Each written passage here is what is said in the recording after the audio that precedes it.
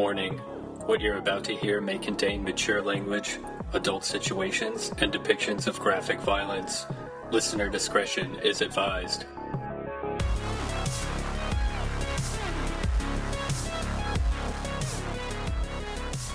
Oh, whenever you're ready, baby, we're on the clock. Oh, we're going? All right. Well, once again, Keith, here we are. Hello, you poor devils. What is that? Hello, you poor devils. Well, I mean, was that a quote from something? You kind of did a voice. That's an expression. That's my normal voice. That's my expression voice. You make that? I've never heard I've made that. a lot of changes this year. I don't know if you've noticed. Well, I mean, I guess we haven't recorded a show in a couple weeks, so... It's been an expansive amount of time, and so a lot of things have changed. My voice has changed. I have hair where there wasn't hair before. I think I'm getting shorter. I think my muscles are actually shrinking, which is very cool. Is that cool? Yeah, why not? I hope to be roughly 8 inches tall by the time I'm in my 70s. Now that would be cool. I would be down with that. Would you use that to your advantage in terms of, like, would you sneak into places and steal bricks of gold? I think if the internet is any indication, I think if I was that size, I would be celebrated and achieve a level of celebrity. And I think people would just let me in to places for free or invite me. Speaking of running over someone's feet with a tiny car, you were in some legal hot water recently that prevented us from doing the show. What? I wasn't actually in legal hot water. I had to get out of judging other people who were in legal hot water. So we weren't able to record this show the Trash Sheep podcast, the show about movies. It's been 6 years, and I don't know. I have no idea what this show is about. Still can't get it right. It's the show where we give underrated gems a second look. We go. Hold on a second.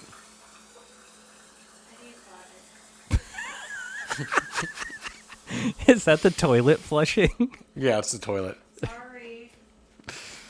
I need to be hydrated. Francis, poop outside like normal people. It's the show, a movie show. It's a podcast. It's the show with hot wings and even hotter questions. Yes, it's the movie podcast where we dig through the trash. We saw Con Air, and you know what that means. Now it's time for how the show get recorded.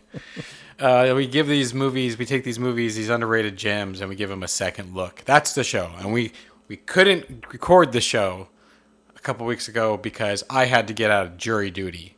Have you ever been summoned to jury duty or served on a jury or any of that I get stuff? those notices every couple of years, and it takes me about 30 seconds to wiggle my way out. So I am curious and excited to hear how you nearly took a week of your life to escape jury duty. It wasn't so much that. So that's, you get them every couple of years, huh? Yes, every couple of years. This is only the second one I've ever received. And the first one I had gotten right after I I got it like a week after I graduated high school. So it was in between high school and college. I did not have a job, so I had literally no way of getting out of it. And let me tell you something. When I went down to that place, I never got pulled on a jury pool or anything. I just went into the waiting room and hung out there for 4 or 5 days. And let me tell you, like, do not ever commit a crime or get accused of a crime that you did not commit, because you will be fucked. Because the only people who were there are a handful of people like me who was just like, I can't get out for whatever reason. People who weren't smart enough to get out of jury duty, or people who actively want to put someone behind bars. And they're like, oh yeah, I'm going to be on a jury and I'm going to send this guy to the chair. That's the only type of people there. So watch out for that. But then this time, so this is the first time in like 20 years that I've gotten a summons.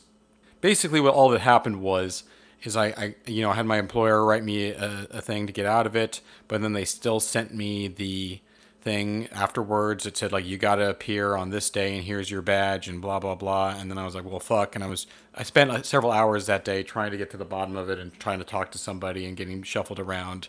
And basically, what it turns out is they don't tell you if you've been excused anymore. They stopped doing that like sometime in the past year or two, and they still send you the thing telling you when to appear, and then you have to go to a separate website that on the website that you go to check your status, just in general of like where you're supposed to appear, doesn't tell you if you've been excused, but it shows you directions on how to check it. But that's on a separate website that there's no link to. So then it just took a while to like get everything sorted out, and then finally I got to some page where you just type in your badge number and hit enter, and it says in big red letters, "You are excused from jury duty." Is this specifically for Pierce County?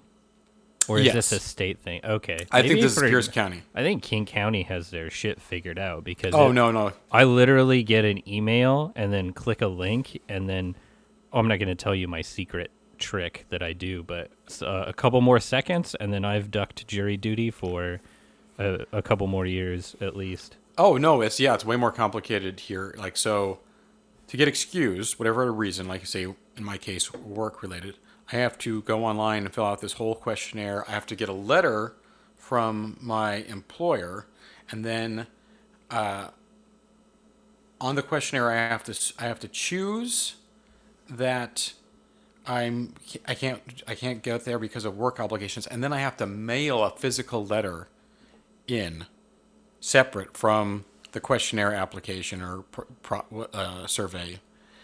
You can't add it as an attachment. You have to mail it in physically to a separate office. That's super weird.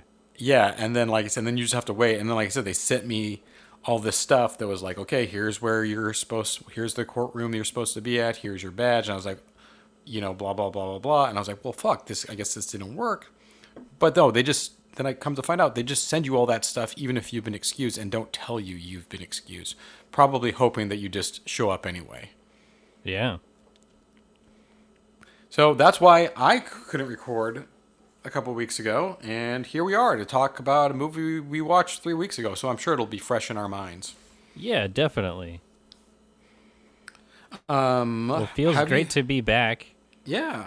How have I you love been, talking about movies on the Talking Show.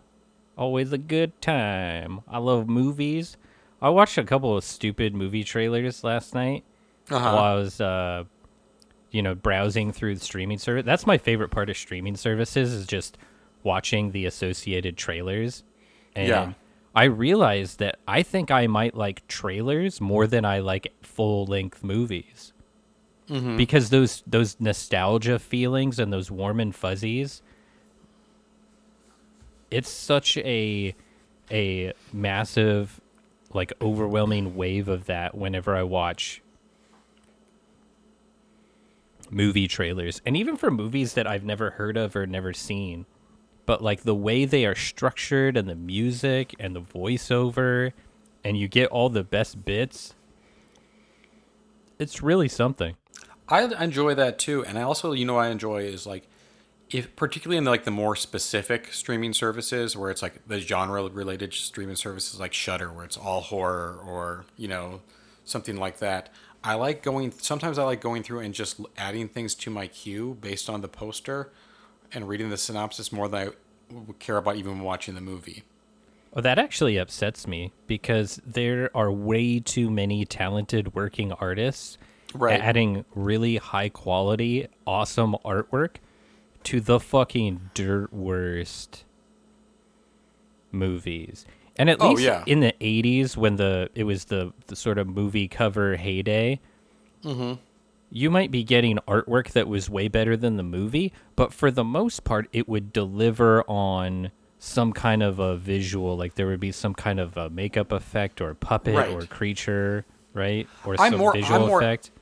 I am actually talking more about like older movies I've never heard of. Like I have recently subscribed to Arrow Video's streaming service, and I'll go through there and I'll have like a bunch of like weird like Japanese horror movies from the 80s or 70s I've never heard of. And I'm like, oh, what's this? And I'll just like read about them, and to me that's almost as much fun or more fun sometimes than watching them. It's like, I don't know if you did this when you were a kid, But like when I would get like a Ninja Turtles action figure, after I opened it, I would save the back of the package because it had like like little thumbnails. Oh yeah, show you the other figures and vehicles and stuff you could get. And I would just stare at that for hours, because I knew I wouldn't get all these toys. I'd be like, "Well, I want that one. I want that one." Oh yeah, you could never be satisfied with what you had. You were like, I don't want just Raphael and Donatello. I want all these other guys too. I want the Triceratops with the gun. Right. And the giraffe with the basketball hoop jammed over its head. I would stare at that more often than I would play with the actual action figures. I remember one year, like for my birthday or Christmas, my parents just gave me the back of one of those of like either like a Ninja Turtles or, Marvel or DC action figures type of thing. And they just gave me the back of it framed in a frame that I hung up on the wall. No. That's you're telling tales out of school, 100%. 100%. It was pretty dope. I mean, I still wish that I had some. But there is like a huge market for collectors of just what they call, those are called blister packs.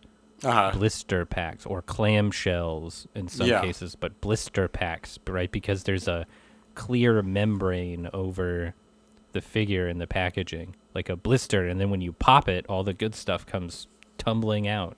Sometimes I think that I want to become one of those people on a action figure podcast, and then I realize that no, I just want to talk about it and reminisce and express my feelings and ideas about action figures, like maybe once every couple years, and that's about it. If I had to talk about them all the time as a grown man, I would probably punch myself in the brain.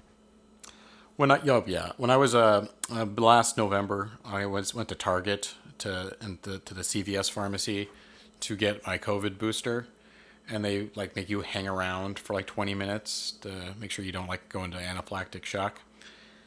And they're like, "Oh, you don't have to stay in the pharmacy. Just stay in the store. And if you start to feel funny, come back." And I was like, "Okay." So I'm walking around, and I just walk into the toy aisle, and I'm like looking at these, like they have these like reproductions of He-Man action figures that look like the ones from the 80s. And it's like some like 50-year-old dude is like, "Oh, what you gonna buy?" And I was like, "Nothing." And he just starts talking to me at length about like, you see, and they made the fine detail here. This is actually completely accurate to the version that was released in 1987. But if you check over here on the left earlobe, the color green that is used is slightly different than the original packaging.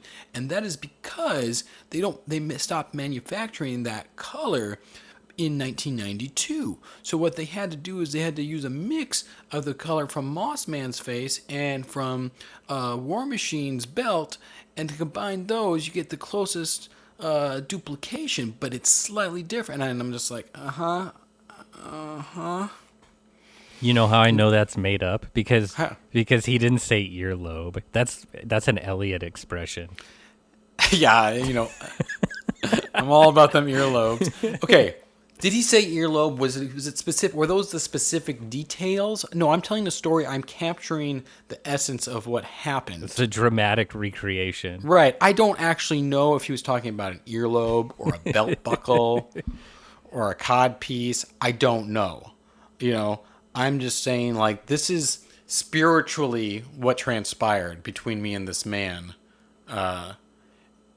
last November in Target. Well, speaking of action figures, we're here today to talk about a couple of figures of action. That's correct. By the name of Michelle Yeoh and Cynthia Rothrock. Yeah, we're rounding out our martial arts, like impromptu, unofficial martial arts episode run. Our martial arts meander, I'd like to call it. That's a good one. I like that. Michelle Yeoh, she just did a pretty big, probably one of the biggest movies of her career.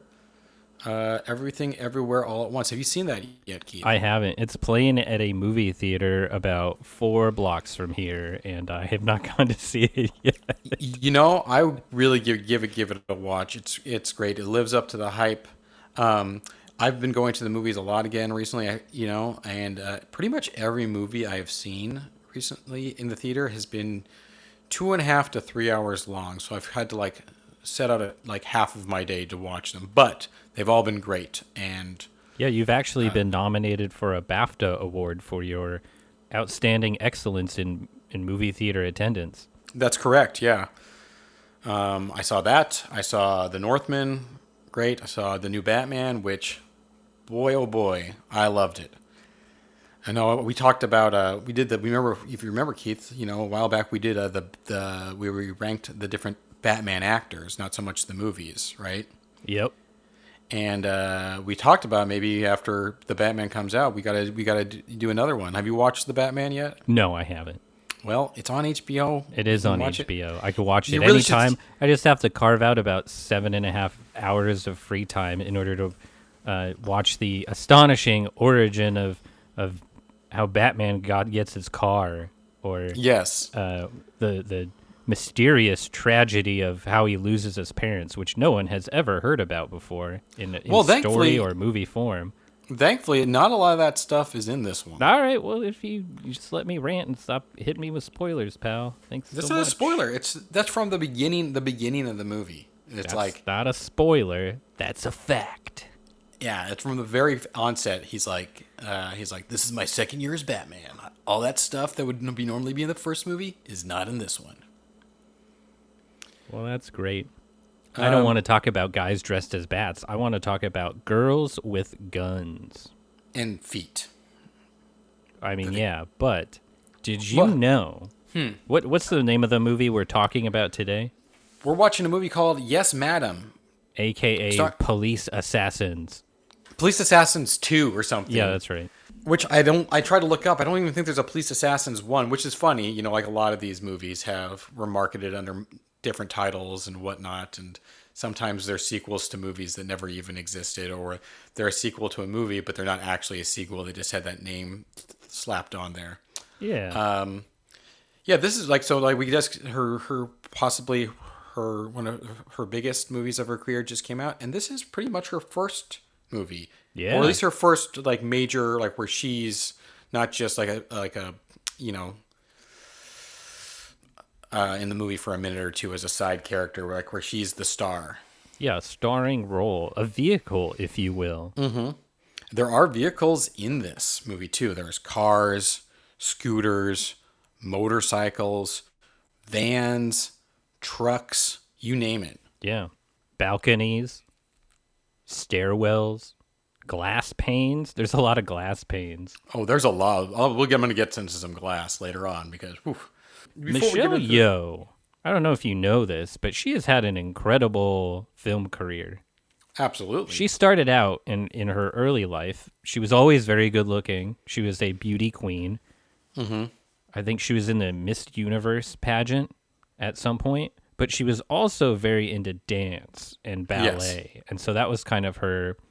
She ran off to Hong Kong to learn dance and go to school and all that.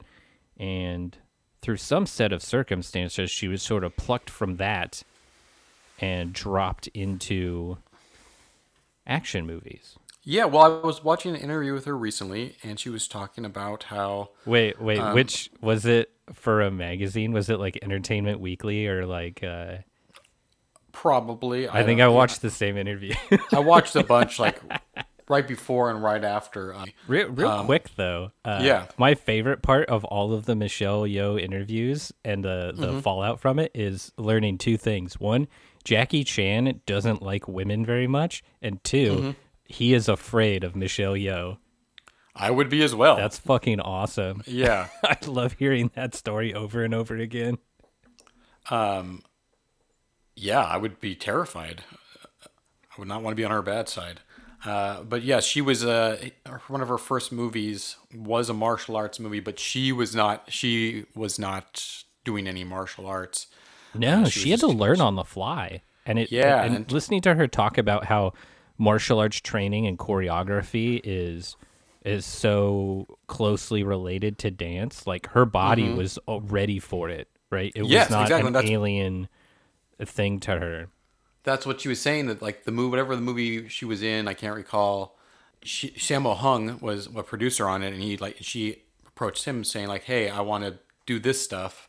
I'm a dancer. I can learn this stuff." And he's like, well, "Okay," gave her a shot, and then she did like really quickly, and then was in a couple other little things where she had some bit parts, and then she got to do this movie, which is her first starring role, and she knocks it out of the park. And she went on after this to star in movies like, oh, I don't know, Memoirs of a Geisha, Kung Fu Panda, Crouching Tiger, Hidden Dragon, Crazy Rich Asians. How about Tomorrow Never Dies? Did she qualify as a Bond girl, or was she just in a Bond movie? I've never seen that one. So, like, I have seen that. I'm not a big James Bond fan. No, she's not. What? Because that was the one with Terry Hatcher. Yeah, but Terry Hatcher gets like killed very early in the movie. She wasn't the Bond girl? She was like the first, like the throwaway Bond girl. Like at the end of the movie, I'm pretty sure her and Pierce Brosnan do, like her and Michelle Yeoh, they do it. I think at the end of the movie. But it was like I think it was one of the first times when they were like, this Bond girl is going to do more than just be pretty. You know, like she's going to. She was also a spy and, kicked butt and stuff. What do you think of Yes, Madam? Well, there's a couple of things I want to talk about here that have very little to do with the movie, because this movie is awesome. And yes. the fight choreography is fucking unbelievable. The stunts are out of this world. The action is breathtaking. And the movie's pretty funny, too. It's got like a goofy-ass sense of humor. 10 out of 10, give it a watch.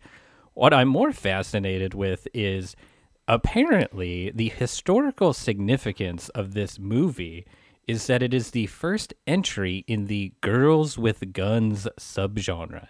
Have you ever heard of the girls with guns subgenre? Yes, but I mean, it's like I have, but it's also like across cultures. Like I've heard about it in like Hong Kong cinema, and then there's like what that dude who made all those movies in America, like Hard Ticket to Hawaii, and that often gets called the girls with guns subgenre too, even though it's its own thing. And yeah, I jumped into that, whatever you fucking call that subgenre, like the when bimbos attack.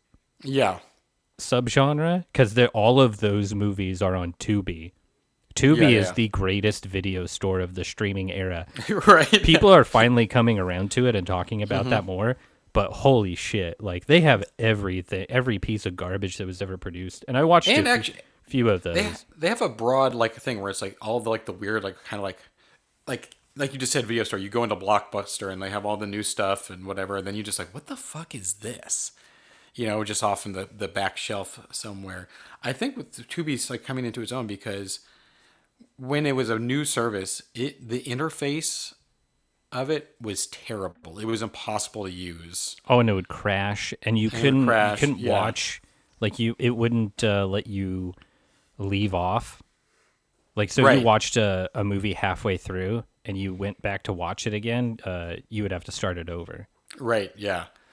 So now it actually looks like, and even like the logo of it just looked like something that your mom made on a pixel art on Windows 95. And now it actually looks like a professional thing, and the navigation is much better than some even bigger apps, like HBO Max has a terrible navigation system. But it's really coming into its own. I was not familiar with the girls with guns subgenre, and it made me kind of do a double take and then start looking into what movies qualify here, because I expected like Hong Kong movies I had never heard of, like just a cacophony of films that were doing something new and different and had not hit the mainstream. But when I started looking at these lists of what qualifies as a girls with guns movie, I was a little confused, because some of these lists, like the IMDb list is pretty good. It's got a lot of movies I've never heard of. She Shoots Straight from 1990. Angel Enforcers, Royal Warriors, Dynamite Fighters. Yes, Madam is number 2. Number 1 on the list, however, is Miss 45. That's a totally different type of movie. Yeah, in terms of tone and style, yeah, I would say it's not the vibe. But then there's also like Tank Girl. What? Resident Evil. There's another Aliens and Terminator 2 are on this list. Like what? Who's making this list? This is the IMDb list. Right, but those are all like IMDb is like, anyone can make their own list on there. Well, let's see. Yeah, I guess this is just some random user, but this list, like I said, like the top 10, top 15 makes a lot of sense to me. But then, yeah, some of these later entries are just like total filler, like nonsense. Point of No Return. Uh-huh.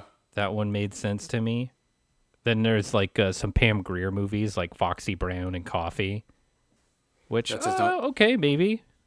I could see where maybe somebody saw those movies and we're like, oh, hey, we're gonna do something like that, but we're gonna. I think when you talk about this genre, and I think it's specifically they have to be very proficient with the firearms, and there has to be a lot of shooting. You can't be like, oh, I have a gun and I shot somebody, but it's this type of, it's like a John Woo movie, but instead of Chow Yun Fat, those movies were always starring a bunch of dudes. It's that same type of movie with a predominant female cast. Yeah, exactly. It's women doing what they would normally do, except this time they're shooting up the entire place and kicking people through windows. Correct. Which I'm all about it, man. 100%. And this movie, like right out the gates, it really sets the one we're talking about today. Yes, madam. It sets out everything we're to expect from this movie, like within 3 minutes. There's goofy comedy. There's intense action. There's like a car chase. There's a kung fu fight. There's a gun shootout. It's awesome. We've talked about this before, but it's so funny to watch these movies as adults and with a different level of awareness, because I was just a kid watching action movies and sci-fi movies, horror, whatever. I never noticed how many movies are about cops. Yeah. Because essentially cops and military people or ex-military or whatever, they're the only ones who really sort of believably have carte blanche to run around cities and jungles and wherever, shooting guns and blowing things up without, going to jail immediately. Right. And so it became the focus of nearly every movie, like, oh, who's our character? Well, it's not a dog catcher. It's got to be a cop, right? Otherwise it doesn't, how can we set this up so that they can be just like shooting up, buildings and cities and all this kind of thing. Well, that's also one of the things that's kind of fun in a lot of the martial arts movies from this era is, a lot of them, like this one or Police Story or whatever, do involve cops. But then also in a lot of them, there's just a bunch of characters that inexplicably are martial arts masters. Oh, yeah, everybody's... That was one of my favorite things. And that's something I love about movies like Scott Pilgrim, and I wish they would do more of this, is just going around town and seemingly everyone is proficient in fighting. Right. Like, there is no one that is not formally trained in martial arts. So if you have a beef to settle, or if you get into some kind of altercation, people are immediately throwing kicks. Right.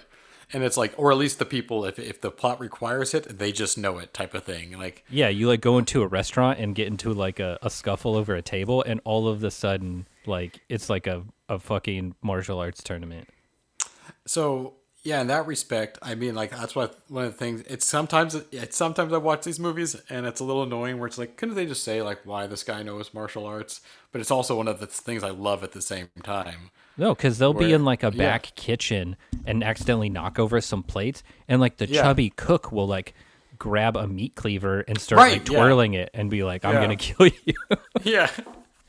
Have you ever seen a Sammo Hung's Pedicab Driver? I have not. So I've seen a couple fights from it. Oh, it's the fights are some of the best of his. But at the end of the movie, like, he's just a regular dude, like, who just inexplicably is like really good to the point that other people who know martial arts can't pound out. Like, wow, he's really good. And at the end of the movie, he's not a cop or a military person. Like, they're like, he defeats all the bad guys, and then like his girlfriend comes up, she's like, let's get out of here. And he's like, well, I've just killed a lot of people. Like, I'm going to jail.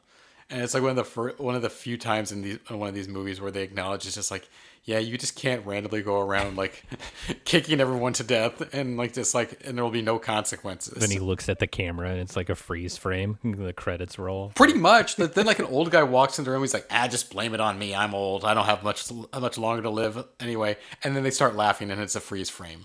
Wow. Yeah.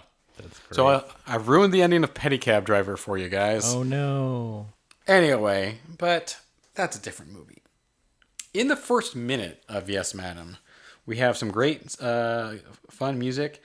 A pervert goes into a bookstore to do some flashing, and then Michelle Yeoh smashes his penis with a book. That instantly and then right after that, when she leaves there, because she was undercover trying to catch this pervert, a bank robbery happens, which turns into an awesome car chase, mini car chase. Like, it's a car chase that takes place on only like a couple blocks, but it's pretty cool. And shootout that ends with a Dirty Harry reference. Go on. Well, I was just saying, it's like they do the like the whole like the the thing where the Dirty Harry where he's like, oh, how many shots have I fired? I don't know. Do you feel lucky? And they do that, and then she just blows his head off instead of it being a bluff. And I think like they're using some music from the original Terminator in that scene too. This is a pretty violent movie. It's a very overall. violent movie. It's pretty yeah. gory. Particularly for how funny it is too. And then shortly after that, they used the music from the first Halloween. Oh, yeah. And actually, like, it's not the main theme that they use, and out of context, it actually took me a second to realize what it was from. But I was like, I know that music. It's from something. And then I was like, is it Escape from New York? And I was like, oh no, it's Halloween. Yeah, so they didn't just haphazardly throw it in. They're like, oh, this stupid American music is gonna work for these dumb Yankees. I mean, there's actually some technique and I think thought put into it. I think that happened semi-frequently, and that happens with American movies too. Like, someone will take the soundtrack from a spaghetti western and implant it here, but like, I know in like Spooky and the Encounters of the Spooky Kind, the Sammo Hung movie, in the Hong Kong release of that, they use music from The Shining, but then in the U.S. release from it, they do not use that music. Oh, and what lesson does that teach us?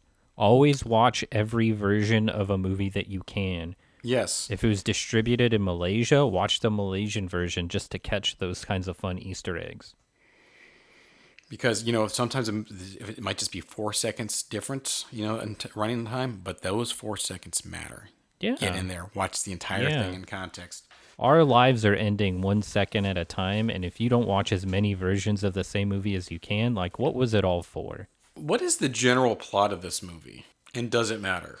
Your guess is as good as mine. So I believe there's some police and there's some assassins, and they've got to stop the assassins. There's some microfilm from like somebody from Scotland Yard, if I recall, has brought some microfilm to Hong Kong to bust some guys, and the assassins try to steal it, but then some petty crooks, the comic relief characters, accidentally get their hands on it, and it goes missing. And then Cynthia Rothrock comes from Scotland Yard to be part of the case and teams up with Michelle Yeoh to get to the bottom of things. My favorite thing about her being from Scotland Yard is they had her every scene. She's always munching on haggis. Yeah. Like they couldn't big bowls of haggis. They couldn't have just given her like some bagpipes or a kilt or something. They had to make her constantly eating a sheep's stomach. Gross. Mm-hmm. I'm kidding. That's how you really get into the mindset of the character. I'm kidding. You're kidding. Am fascinated by the career and work and personality of Cynthia Rothrock, but I want to hear from you. Like, what was your first exposure to Cynthia Rothrock?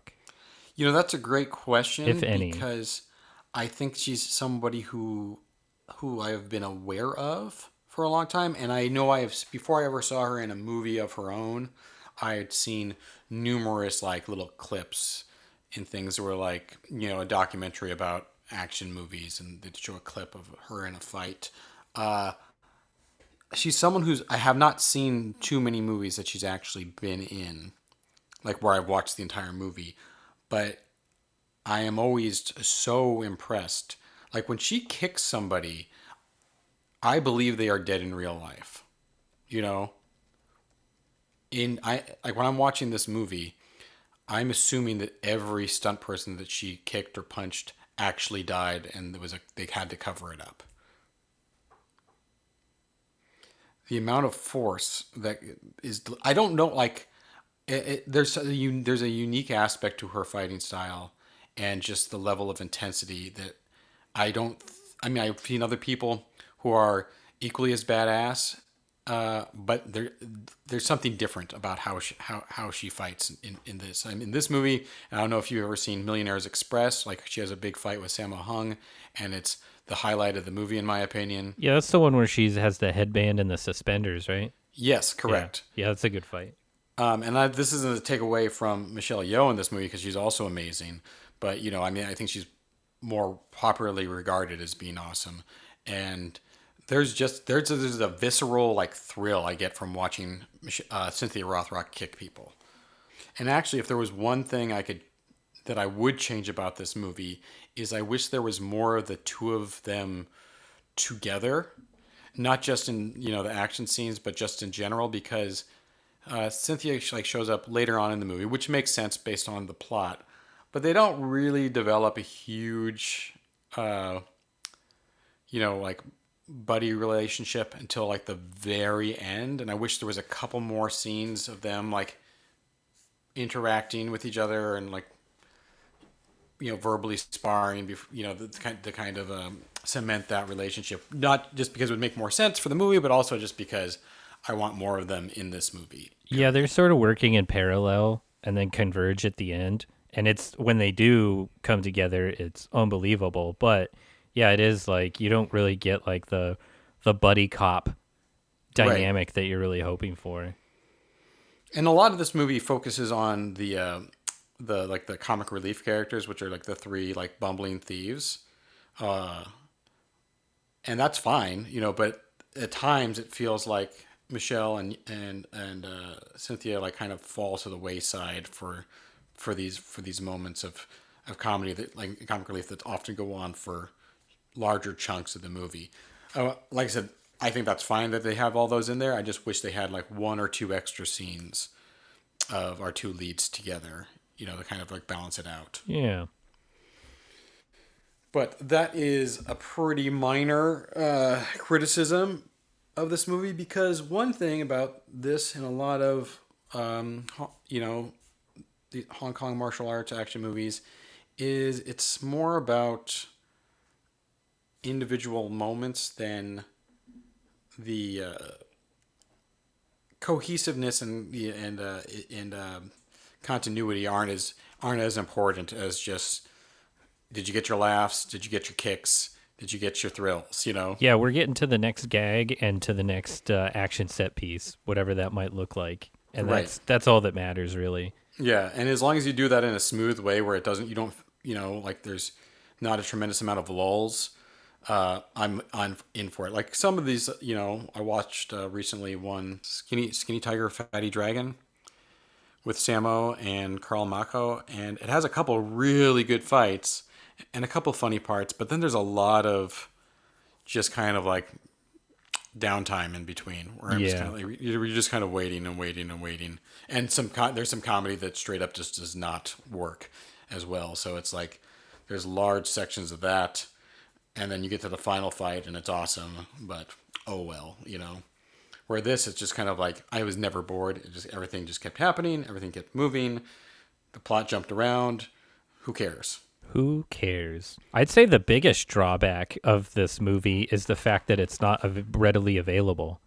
That's true, yeah. It is only available to stream on Amazon. Yeah, that's where I watched it. You can't even rent it anywhere else. Oops. Like normally, if it's sort of Amazon exclusive, you might be able to rent it or purchase it on other platforms, and you cannot. So yeah, I tried to you, Jeff Bezos.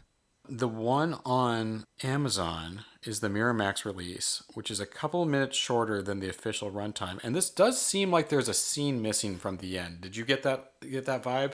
Honestly, I didn't. I was 3 sheets to the wind. Oh, a lot of these movies end abruptly.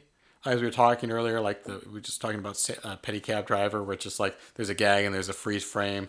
Like that's just the end of the movie. You've killed the bad guy. That's it. A lot of them end abruptly. This one, I felt like there was really like something missing. Like something got cut out. I think because of the Hong Kong style of movie making, most of these movies end abruptly because either they're just lucky that their crew and cast survived, or the opposite, no one survived, and they just got to fucking film something to close out the movie and get everybody to the hospital.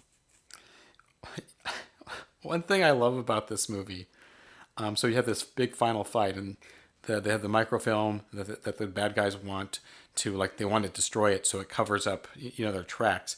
But in trying to destroy the microfilm, they commit numerous crimes and murders in front of the police. Yeah, that's right. Yeah. I mean, it kind of defeats the whole purpose, though, doesn't it? No, they're taking pride in their work. They've got an unshakable will to succeed. I think that's admirable. Okay, you proved me wrong once again, Keith. That's what I admire about criminals. I would do well in my own life to follow suit. That's for sure.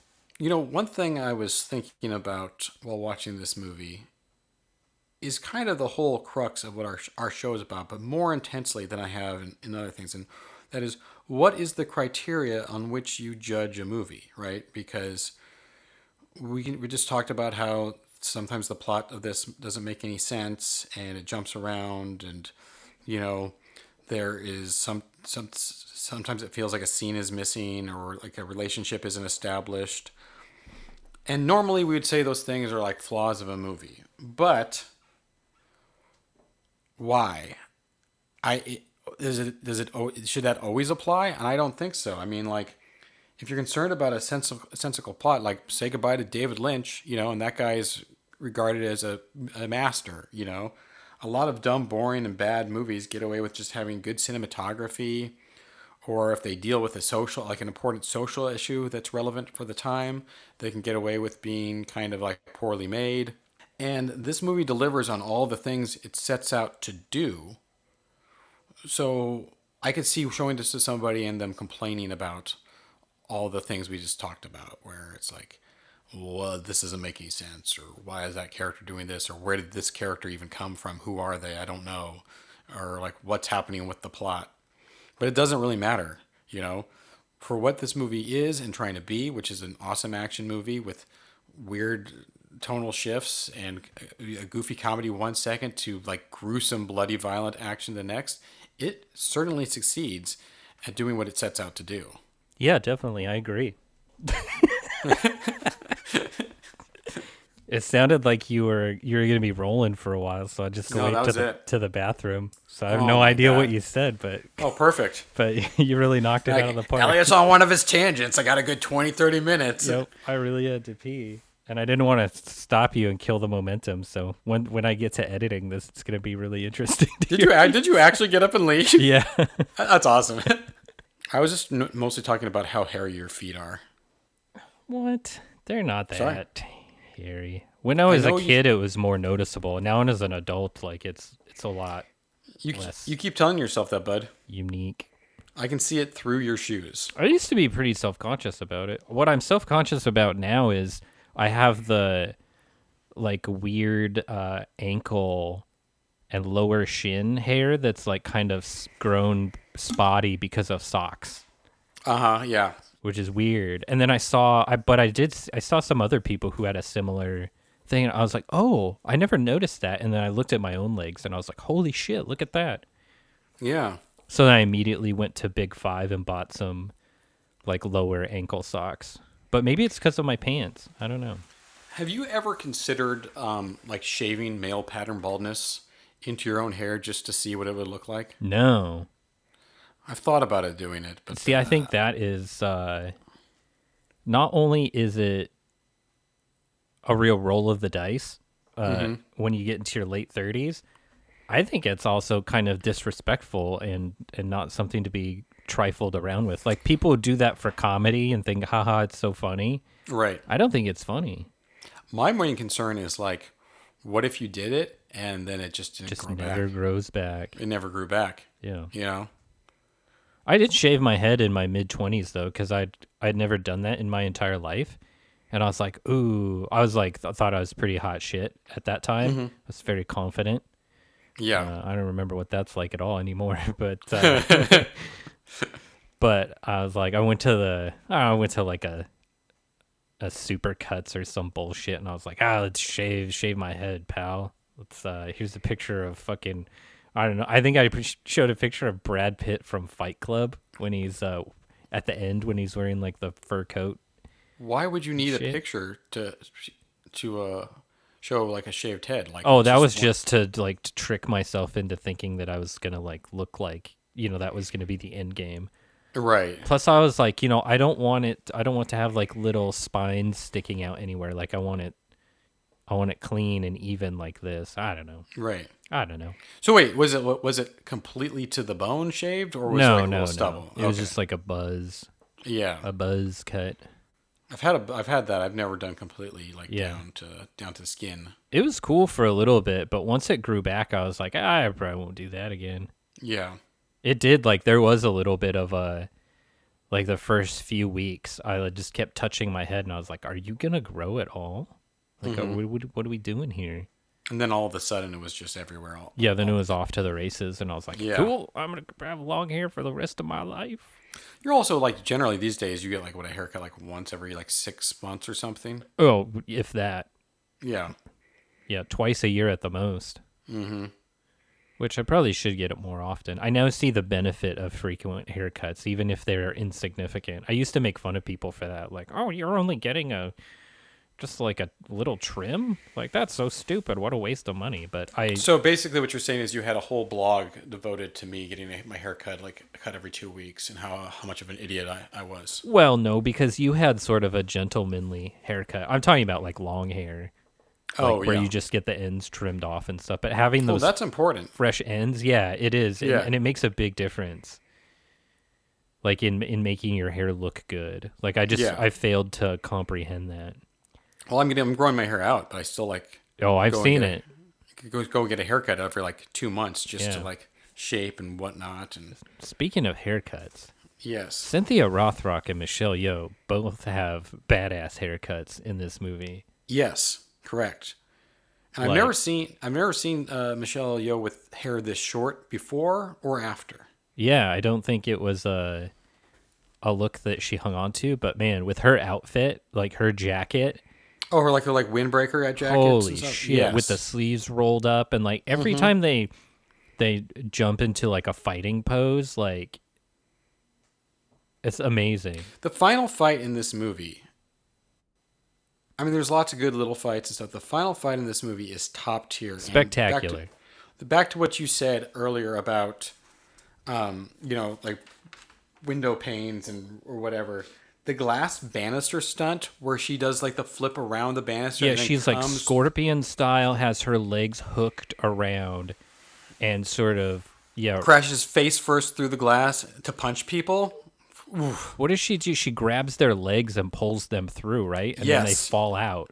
And then she flips back. It's amazing. Yeah. Like really the stunt work in this, even though I would say like this is not one of the most like fist fight, kicking fight heavy of martial arts movies out there, because there's also a lot of like shootouts and other Yeah. like motorcycle chases and crap like that. And I say crap like that, it's not a criticism, It's just how you talk. that's how I talk. You just have a poor education and a Yeah. shitty vocabulary and Correct. sound like a I like how dumb you dumb. said I have a shitty vocabulary Yeah. to criticize my You- use of the word crap. You don't talk good. But when it happens, boy, does it deliver. Oh yeah, you know? Cynthia Rothrock gets a good fucking piece of the pie because she's getting lots of cool like weapons to use, like swords, and she gets a spear, and it gets the fucking tip broken off, and then she's like, guess what? This is still a viable weapon, and she's like twirling it and like jumping off the walls and whacking people in the face. What's amazing about her, and this is like talking about like just like the way, like the force in which she does kicks and punches and stuff. You know how we've definitely talked about this before, and it's a common complaint. When people talking about like movies and whatnot, but like when we're talking about CGI like fully CGI characters, and like when a CGI character jumps with inhuman ability, and they accelerate as going up. Whereas with a jump, the fastest part should be the beginning, and then you should gradually start to slow down, before peaking. She appears to do that thing that only CGI characters do, but for real. Like when she jumps, as she speeds up as she's going up through the air, as she does a kick in the air, her foot goes faster and faster the more she spins around, which seems physically impossible, yet she does it. Yeah, she's no slouch, man. And she was part of her martial arts acumen, pedigree, if you will, is she was part of the Ernie Reyes Jr. Fight team in California. So she was surrounded by some of the best martial artists in the world. Ernie Reyes being someone who trained since being a small child. Wait, was she part of the junior or senior fight team? Because he would have been like a little kid. Yeah, you're right. No, it was his dad. But I think his dad was, as the man who trained him, probably as adept as he was. Yes, exactly. Yeah.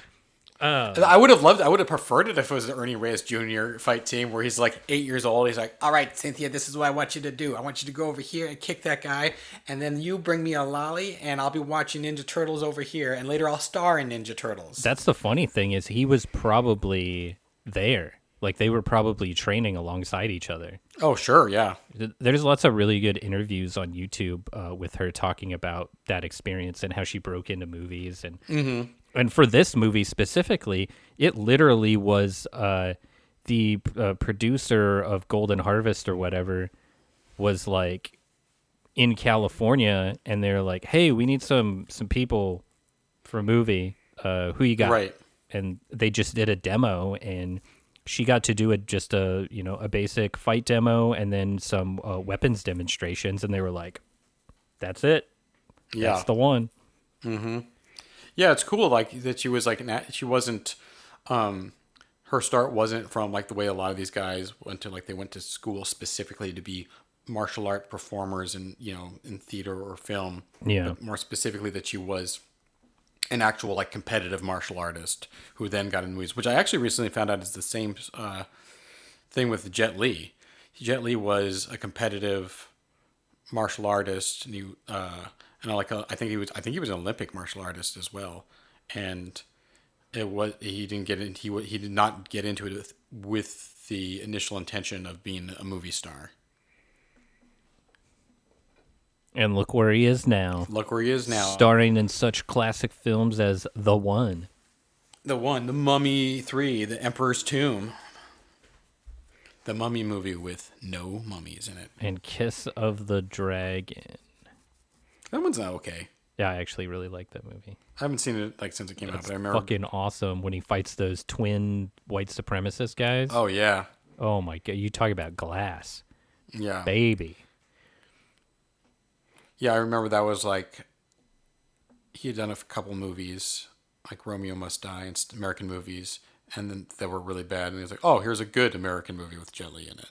Yeah, man. Yes, Madam is sick.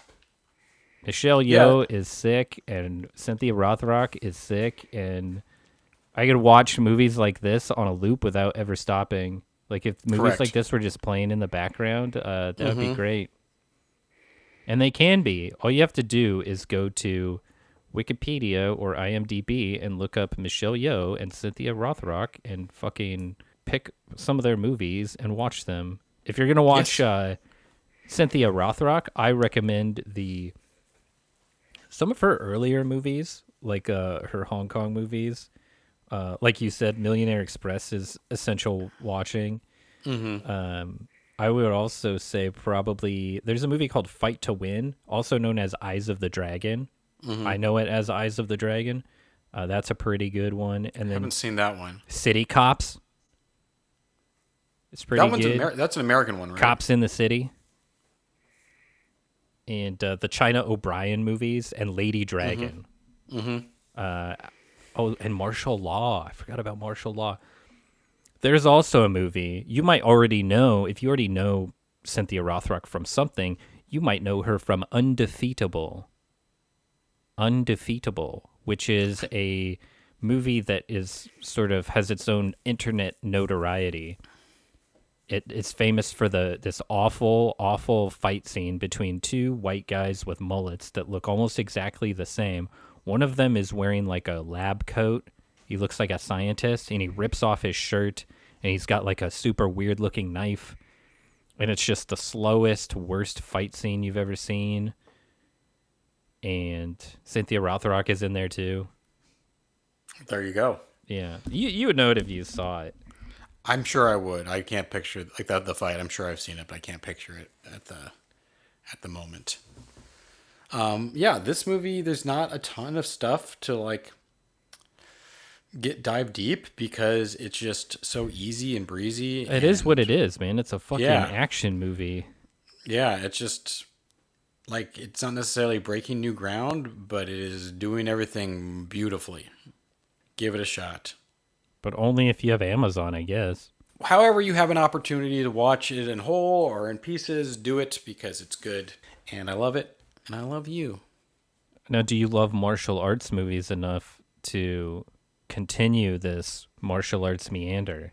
I 100% would. Absolutely. Well, I'm going to run something by you real quick. I think we might pump the brakes on martial arts movies. Maybe we'll come back and we'll do like a tribute to Jet Li, or sure. Maybe we'll check out some Sammo Hung movies, or maybe we'll do some John Woo movies, like A Better Tomorrow or something like that. Or maybe some of like, maybe one of his like lesser, something from earlier in his career, like Hero Shed No Tears or Hand of Death, Yep. So that might be cool. I think, though, in the interim, so I was watching Cursed Films, the television series exploring the first or the second season. Second season. I gotta watch that. I've only seen the first. You gotta watch it because that's sort of what spurned this idea. Because that show is exploring movies that have sort of obviously like a cursed vibe, or have been plagued by problems during production, or had tragedies befall the cast or crew, right? Just things like that. And they've explored movies like Twilight Zone the movie, Poltergeist. In this season, there's two movies that they tackled that I was mesmerized by. And these are not movies that I'm unfamiliar with, but it did really like get me going because these two episodes were really interesting and just like appealed to my sensibilities. And those episodes were about Wes Craven's The Serpent and the Rainbow, which is a movie you notoriously hate. Correct. And the other was Cannibal Holocaust, which I've never watched. I have also never watched, but it is a movie that has a reputation. It has sort of a lore behind it. It has a vibe about it, and it's well known to horror fans, whether you've seen it or not. You've heard about it, you know about it, and so I was thinking it might be cool to tackle those movies because one of them you hate, but I bet you haven't seen it recently. It's definitely not the in the realm of hate. I'm more just like don't like it and don't care and don't think it should have like as much as it does. I don't think anyone thinks it's particularly great, but I just think it should be completely just forgotten is how I feel about it. Perfect. Let's fight about it. Cool. But then also the Cannibal Holocaust deal was like, it really, and it got me thinking about the horror movies that are sort of considered essential viewing that I've never seen. Right. Like 50 years later, does it live up to the hype? Yeah. But like, I remember watching Last House on the Left after, growing up, hearing about it and knowing about it and reading about it. And finally I watched it as an adult rather than, a teenager or whatever. And it was an interesting viewing experience. And so I think that could be really interesting, like a first watch for us both. Yeah, I mean, I had a similar experience with Last House on the Left, where I was like, this notorious movie that I had heard about, since I was a kid, and didn't watch it till I was an adult, and then my reaction was, "Who the hell cares?" Yeah. So I was just like, watched it, and I was like, that was a complete waste of my time. Like, don't give a fuck. So yeah, let's do it. Let's roll the dice and see if that's what happens here. There's another one we've been talking about doing for a while too. and it just popped into my head because you had sent me a video about the star of the movie, and that's Brain Scan. Yeah, I could watch Brain Scan. I've never seen it in its entirety, so that'd be a fresh watch for me. Fuck, let's do it. Yeah.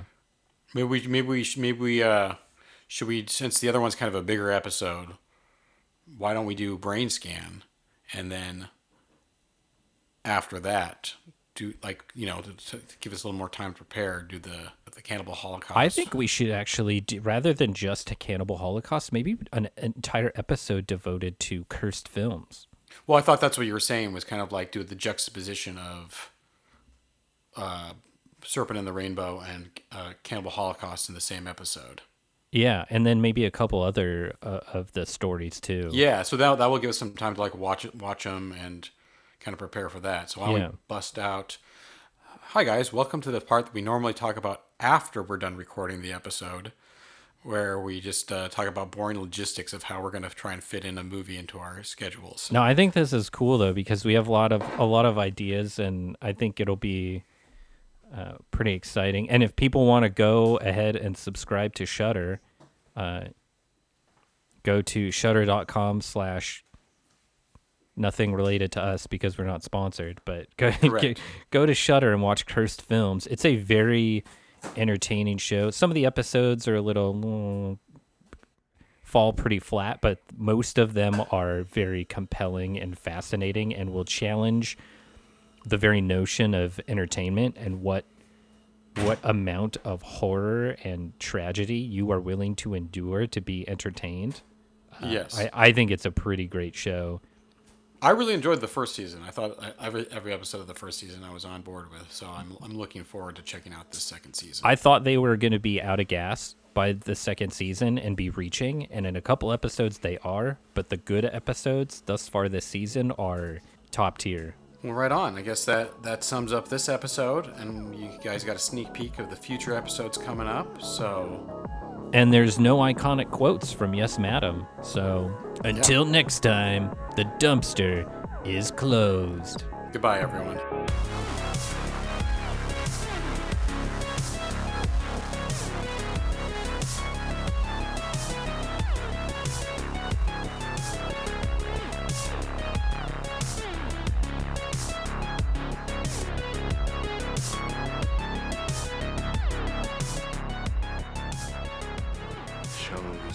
Over. Everybody go back to doing what you were doing.